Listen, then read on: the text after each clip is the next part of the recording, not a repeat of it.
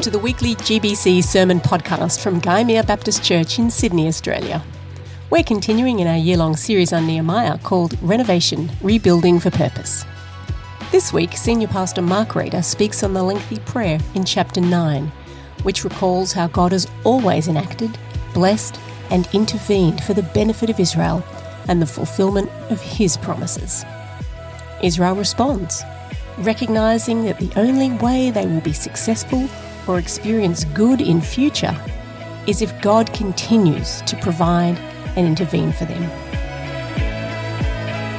Our reading today is from Nehemiah chapter 9, and I'm reading from the New International Version. And the heading is, The Israelites Confess Their Sins. On the 24th day of the same month, the Israelites gathered together, fasting and wearing sackcloth and putting dust on their heads. Those of Israelite descent had separated themselves from all foreigners.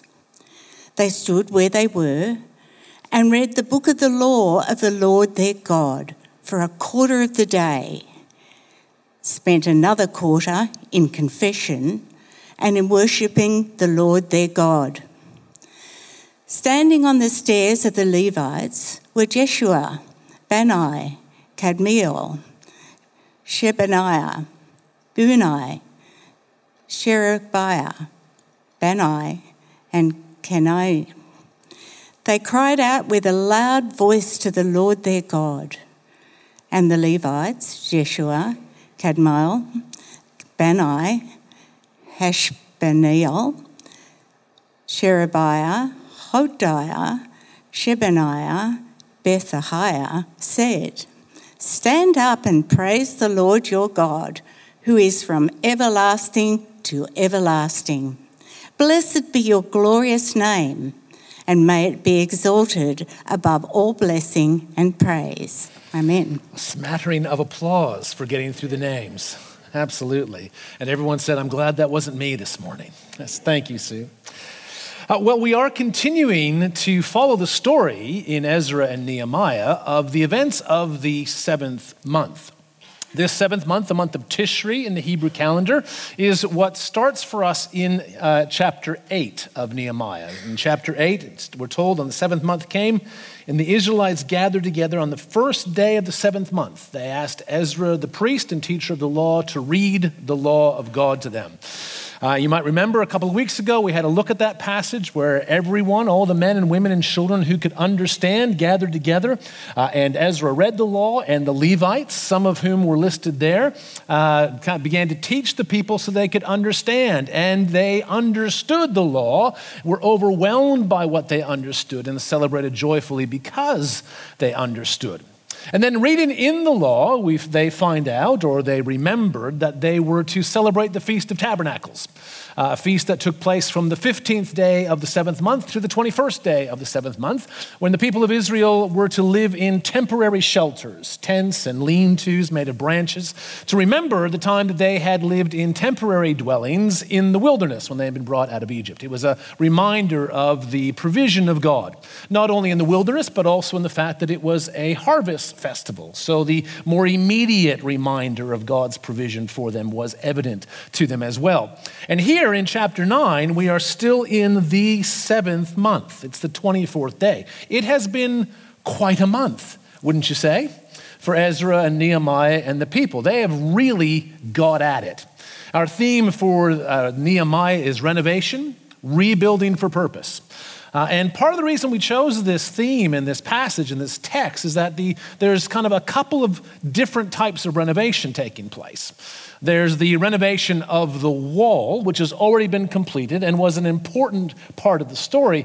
But chapters 8, 9, and 10 really remind us that there is more going on here than the renovation of a wall. That this is more than the report of an infrastructure project. That there's also a restoration of the heart. And that the people have turned to God and they are seeking to obey the law, and now they gather together to pray. And the heading, which Sue kind of mentioned, the Israelites confess their sins. Normally, I'm a big fan of the headings that our translators put in these places. They're helpful titles. They're good breaks in the narrative. They tell us what's coming. But here, I'm not actually convinced that this is a helpful title. Now, there is some confession that takes place, right? The people, we're told, spent a quarter of the day in confession and worship. And there is some kind of reference to their sinfulness. But I don't think that that's actually the real focus of this passage or the prayer. And it's important that we get this right for reasons that I hope will become clear as we have a look at this passage today. But there's a few reasons why I don't believe this title, The Israelites Confess Their Sins, is actually what's going on here. First of all, you notice in the very beginning, verse 1, they gathered together fasting and wearing sackcloth and putting dust on their heads. Now, those things, right, the fasting, which couldn't have taken very long because the Festival of Tabernacles finished on the 21st. That was a really festive time, not inappropriate at all to fast. So they may have been fasting for 1, 2, or 3 days. They're wearing sackcloth, the kind of the rough Hessian kind of material that's uncomfortable. And the dust in their hair on their heads was to symbolize the humble circumstances they found themselves in. And while these things, fasting and sackcloth and ashes or dust, was associated with repentance, it's more commonly simply an act of mourning.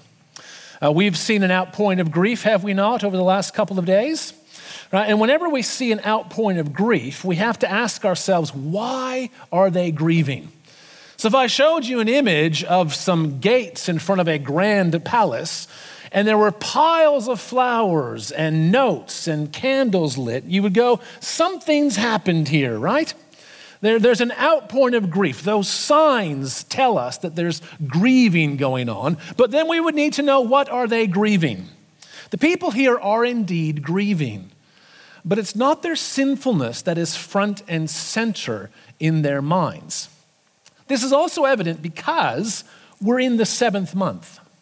If we had time, I'd take you to Leviticus chapter 23, where the people would have read in the law about the Feast of Tabernacles, the festival of the 7th month, from the 15th to the 21st. But what's interesting about the 7th month is the Feast of Tabernacles was one of 3 festivals that took place. The author has not mentioned the other 2. The first takes place on the first day of the month, and it is the Festival of Trumpets. It became the Jewish New Year. Sound the trumpets. It's a day to do no ordinary work. It's the New Year.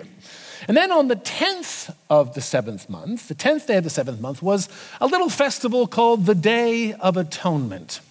You may have heard of it. It's the day when the high priest went into the most holy place and performed particular rituals in the most holy place to atone for or cover the sins of the people for the entire previous year. It's a fairly elaborate ceremony. And it seems to me that if you're going to have a group of people confessing their sins, that would be the day to do it. With the second festival of the month, not the third festival of the month. You follow me? But the third and most compelling reason why I don't think confession is front and center is actually the prayer. Now, if you have your Bibles with you, I want to encourage you to open to it. I want to read through the prayer and kind of give you some color commentary along the way. If you have the YouVersion Bible app, it's in the events section, so you can actually look that up and kind of follow along if you'd like. But the prayer itself is quite interesting. We're not told who prays it. All the Levites are standing around, so it might have been one of them. Ezra and Nehemiah, we're not told where they are. You'd expect one of them to lead us in this prayer, but we don't know. And we also don't know where the people are. We're told that they stood in their place and listened to the law and confessed and worshiped. But we don't know whether this is the temple, whether this is still the water gate, but they've gathered together, and this is the prayer.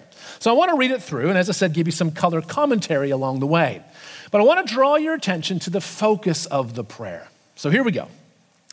Chapter 9 of Nehemiah, starting in verse 5. Blessed be your glorious name, and may it be exalted above all blessing and praise. You alone are the Lord. You made the heavens, even the highest heavens, and all their starry host, the earth, and all that is in it, the seas and all that is in them. You give life to everything, and the multitudes of heaven worship you. So they've started in the grandest scale possible, right? The one that we're praying to is no localized, small, petty demigod. No, the one that we are addressing is the one true God, the only God.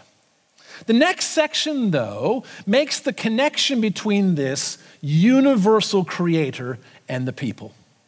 And it begins a selective history of the people of Israel. It's fascinating to note what they have kept in and what they have left out. Finding what's left out is harder because it's not in here, so it's harder to see. But I'll draw your attention to it as we go. All right? So verse 7, you are the Lord God who chose Abram and brought him out of Ur of the Chaldeans and named him Abraham. You found his heart faithful to you, and you made a covenant with him to give to his descendants the land of the Canaanites, Hittites, Amorites, Perizzites, Jebusites, and Girgashites. You have kept your promise because you are righteous. A familiar story for the people of Israel, going back to the patriarch, the founding father of their nation, not of their religion, but of their nation, the one that they drew on as their ancestor, their first ancestor. But if you're familiar with the story of Abraham, you might know that there are a few promises missing here. The Lord promised Abraham that he would bless him, and that through Abraham, all nations would be blessed, and that he would have innumerable descendants, and that those descendants would inherit the land that Abraham was walking in. Interesting, isn't it? That the author chooses one of those promises, and it's the land. Remember, they've just celebrated the Feast of Tabernacles, a festival of the land, a festival of ingathering, when they remember God's provision for them in the harvest, a time when they remember when God brought them out of Egypt to bring them to the land. Verse 9, you saw the suffering of our ancestors in Egypt, another classic story of the people of Israel. You heard their cry at the Red Sea. You sent signs and wonders against Pharaoh, against all his officials and all the people of his land, for you knew how arrogantly the Egyptians treated them. You made a name for yourself, which remains to this day. You divided the sea before them so that they passed through it on dry ground, but you hurled their pursuers into the depths like a stone into mighty waters. By day, you led them with a pillar of cloud, and by night with a pillar of fire to give them light on the way they were to take. Again, classic story of God's provision for his people. And notice the emphasis on God hearing their cry at the Red Sea and then providing for them in the wilderness, this pillar of cloud and this pillar of fire. I mean, an important part of the story, but it's not the most important part of that story. If I asked you to just kind of talk to the people next to you and list whatever you could remember as the most important things of the story of the Exodus, I don't know that the pillar of cloud and fire would necessarily make the top 5. I mean, it's in there, maybe top 10, maybe top 20. It's a detail in the story, but it's not emphasized in Exodus. But here, it certainly is because it's mentioned again later in the prayer. The provision continues in verse 13. You came down on Mount Sinai, you spoke to them from heaven, you gave them regulations and laws that are just and right, and decrees and commands that are good. You made known to them your holy Sabbath and gave them commands, decrees, and laws through your servant Moses. In their hunger you gave them bread from heaven, and in their thirst you brought them water from the rock. You told them to go in and take possession of the land you had sworn with uplifted hand to give them. And have you noticed what's missing in this prayer so far? No confession of sin. You notice that? We're solidly into this prayer. And the people haven't gotten anywhere near confessing anything apart from how great God is. And what have they focused on? His promises of the land and his provision to them. Now, verse 16, we have a reference to sin. Oh, good, maybe the title is justified. But watch what happens. Watch how this turns. But they, our ancestors, became arrogant and stiff-necked, and they did not obey your commands. They refused to listen and failed to remember the miracles you performed among them. They became stiff-necked and in their rebellion appointed a leader in order to return to their slavery. That sounds like confession, doesn't it? An acknowledgement that we didn't do the right thing in the past. But watch what happens. But you are a forgiving God, gracious and compassionate, slow to anger and abounding in love. If you want to compare that to Exodus 34, verses 6 and 7, it's God's own statement of who he is, that he is the compassionate and gracious God, forgiving thousands. This is his own statement. Therefore, the prayer continues, you did not desert them, even when they cast for themselves an image of a calf and said, this is your God who brought you up out of Egypt, or when they committed awful blasphemies. Because of your great compassion, you did not abandon them in the wilderness. By day, the pillar of cloud did not fail to guide them on their path, nor the pillar of fire by night to shine on the way they were to take. You gave your good spirit to instruct them. You did not withhold your manna from their mouths, and you gave them water for their thirst. For 40 years you sustained them in the wilderness. They lacked nothing. Their clothes did not wear out, nor did their feet become swollen. You gave them kingdoms and nations, allotting to them even the remotest frontiers. They took over the country of Sihon, king of Heshbon, and the country of Og, king of Bashan. You made their children as numerous as the stars in the sky, and you brought them into the land that you told their parents to enter and possess. Their children went in and took possession of the land. You subdued before them the Canaanites who lived in the land. You gave the Canaanites into their hands, along with their kings and the peoples of the land, to deal with them as they pleased. They captured fortified cities and fertile land. They took possession of houses filled with all kinds of good things, wells already dug, vineyards, olive groves, and fruit trees in abundance. They ate to the full and were well nourished. They reveled in your great goodness. We are now 20 verses into this prayer. And there's been one recognition that our ancestors failed to obey you. Is that the focus of this prayer? No. It's the faithful provision of God. In the next section, we have a little bit of a balancing act. They mention their failure, but then they return again to the faithfulness of God. And it kind of moves a little bit more quickly. But they, in verse 26, were disobedient and rebelled against you. They turned their backs on your law. They killed your prophets who had warned them in order to turn them back to you. They committed awful blasphemies. So you delivered them into the hands of their enemies who oppressed them. But when they were oppressed, they cried out to you. From heaven you heard them, and in your great compassion you gave them deliverers who rescued them from the hand of their enemies. But as soon as they were at rest, they again did what was evil in your sight. Then you abandoned them to the hands of their enemies so that they ruled over them. And when they cried out to you again, you heard from heaven, and in your compassion you delivered them time after time. You warned them in order to turn them back to your law, but they became arrogant and disobeyed your commands. They sinned against your ordinances, of which you said, the person who obeys them will live by them. Stubbornly, they turned their backs on you, became stiff-necked, refused to listen.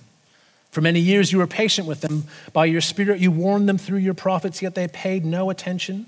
So you gave them into the hands of the neighboring peoples, but in your great mercy you did not put an end to them or abandon them, for you are a gracious and merciful God. There's reference to sin, but it's to highlight God's faithfulness, right? Look at the next verse, verse 32. Now, therefore, our God. Here we actually have the start of the prayer. Everything else has been preamble.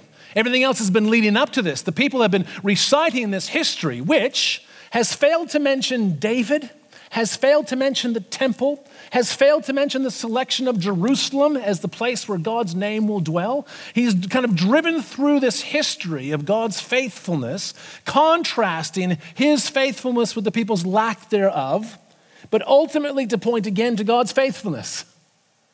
And now we get to their appeal. Here it is. This is what they have on their hearts. This is why they are mourning. This is why they've fasted. Now, therefore, our God, the great God, mighty and awesome, who keeps his covenant of love, do not let all this hardship seem trifling in your eyes. This is their first request. Everything else has been preamble. This is the request. Do not allow this hardship to seem trifling in your eyes. What hardship? Well, the hardship that has come on us on our kings and leaders, our priests and prophets, our ancestors and all your people, from the days of the kings of Assyria until today, in all that has happened to us, speaking of the exile, speaking of the return, speaking of moving from a free country, an independent country under one king, to now being a small province in a much larger empire. In all that has happened to us, you have remained righteous. You've acted faithfully while we acted wickedly.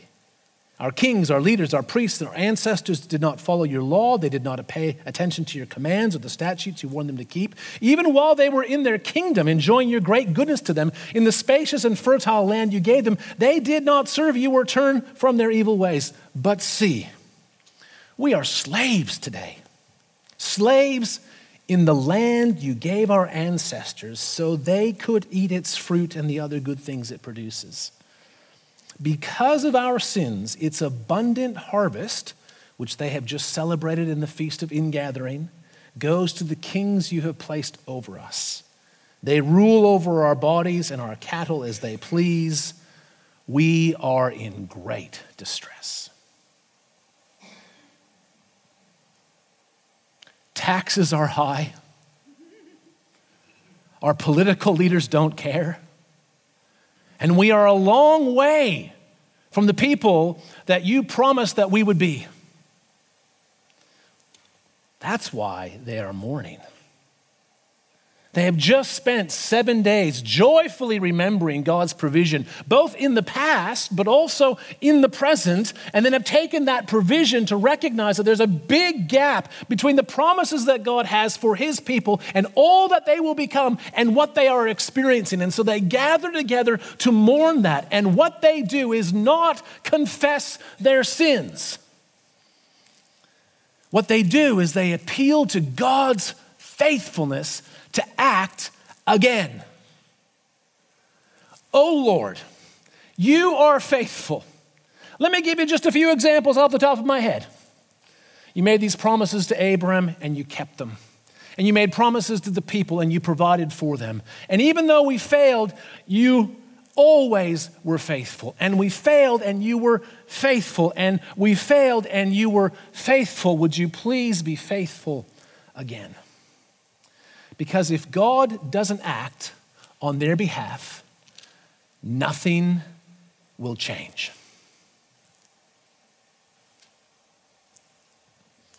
There are no political alliances that will make things better. There are no economic policies that will change things for the better. The only thing that will change their circumstance is if God does something.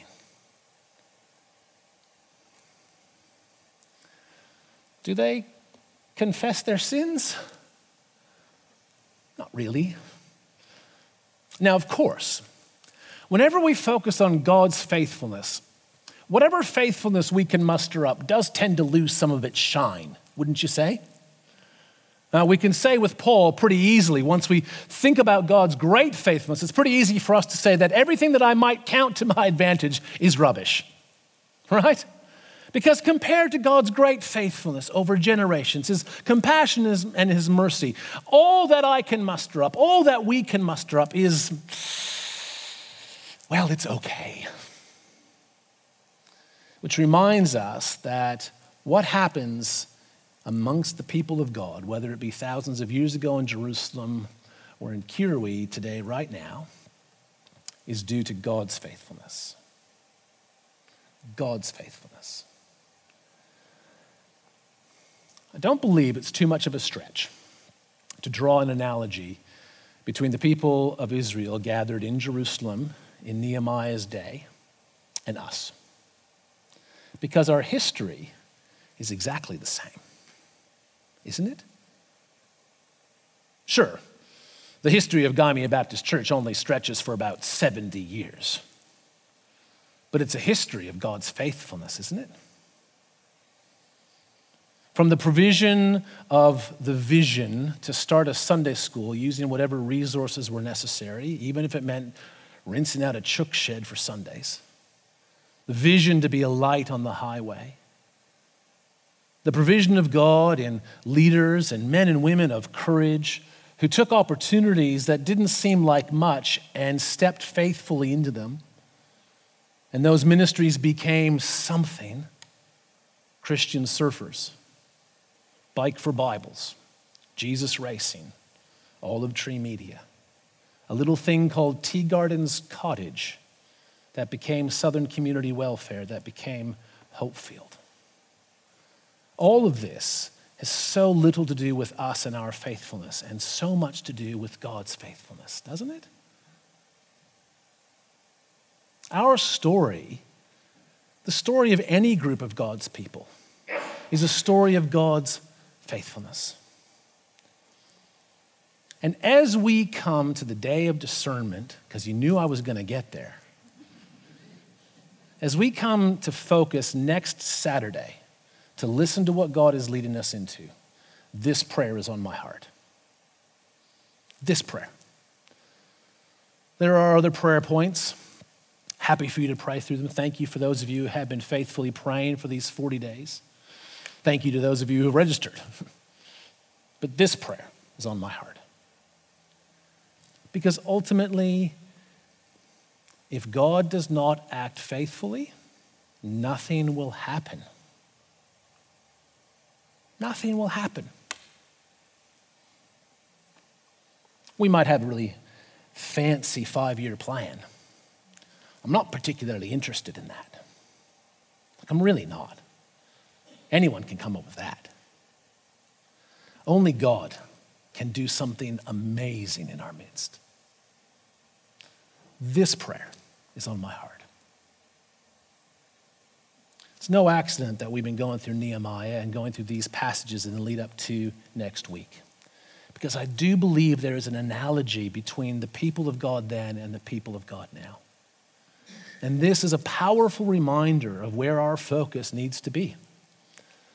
Not on our plans or on our faithfulness or even our sinfulness, but on the work and faithfulness of God, that He might do something in our midst. So I'm going to assume that you're with me on this one, and I'm going to ask you to stand. And I would like to pray. A prayer that is a little bit like this one, that God would be faithful in our lives and in our life as a community of faith. So would you please join me? Heavenly Father, we thank you that you are indeed faithful. We've been reminded of it this whole last hour as we've sung about your goodness as our Father, as we've sung about your love for us, as we've sung about your ability to transform, utterly transform our lives. We've been reminded of your faithfulness as we celebrated communion. And in the light of your great faithfulness, our faithfulness seems a bit diminished. And indeed, there are times when we have failed to live up to all that you have called us to, where we have not taken courage, where we have turned away from you and chased the desires of our own hearts. And that is all true, and we do repent of that. But today we want to focus on your faithfulness to us, particularly here in this community of faith. Your faithfulness over 70 years of bringing men and women to be part of this community of faith who love you and want to see your kingdom come.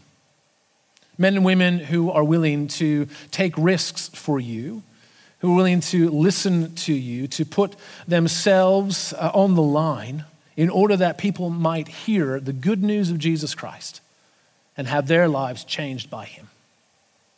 We thank you for all the evidence of your faithfulness in our life as a community of faith, in our lives as individuals. For each one of us could point to moments and times when you have been faithful, where you have been good, where you have been righteous. I pray that you would bring those to mind. And for each one of us, as we stand here before you as your community of faith, both here on site and those who are joining us digitally, we pray now, our great and awesome God, that you would act faithfully again. Because without your activity on our behalf, nothing will happen. We might be busy, but we're not interested in being busy. We want to be about the work of the kingdom. And I pray that as we lead up to next Saturday, one day in a long process of trying to discern your will, that your faithfulness to us might be front and center in our hearts and minds. Lord, you have been faithful, you are faithful, and you will continue to be so. We pray that you would act on our behalf, that you would lead and guide us, that you would resource us, that you would grant to us all that we require in order that we might more fully participate with your grand plans to restore and renew all things in Christ Jesus through the enabling presence of your Holy Spirit. And it's in Jesus' name that we pray. And God's people say,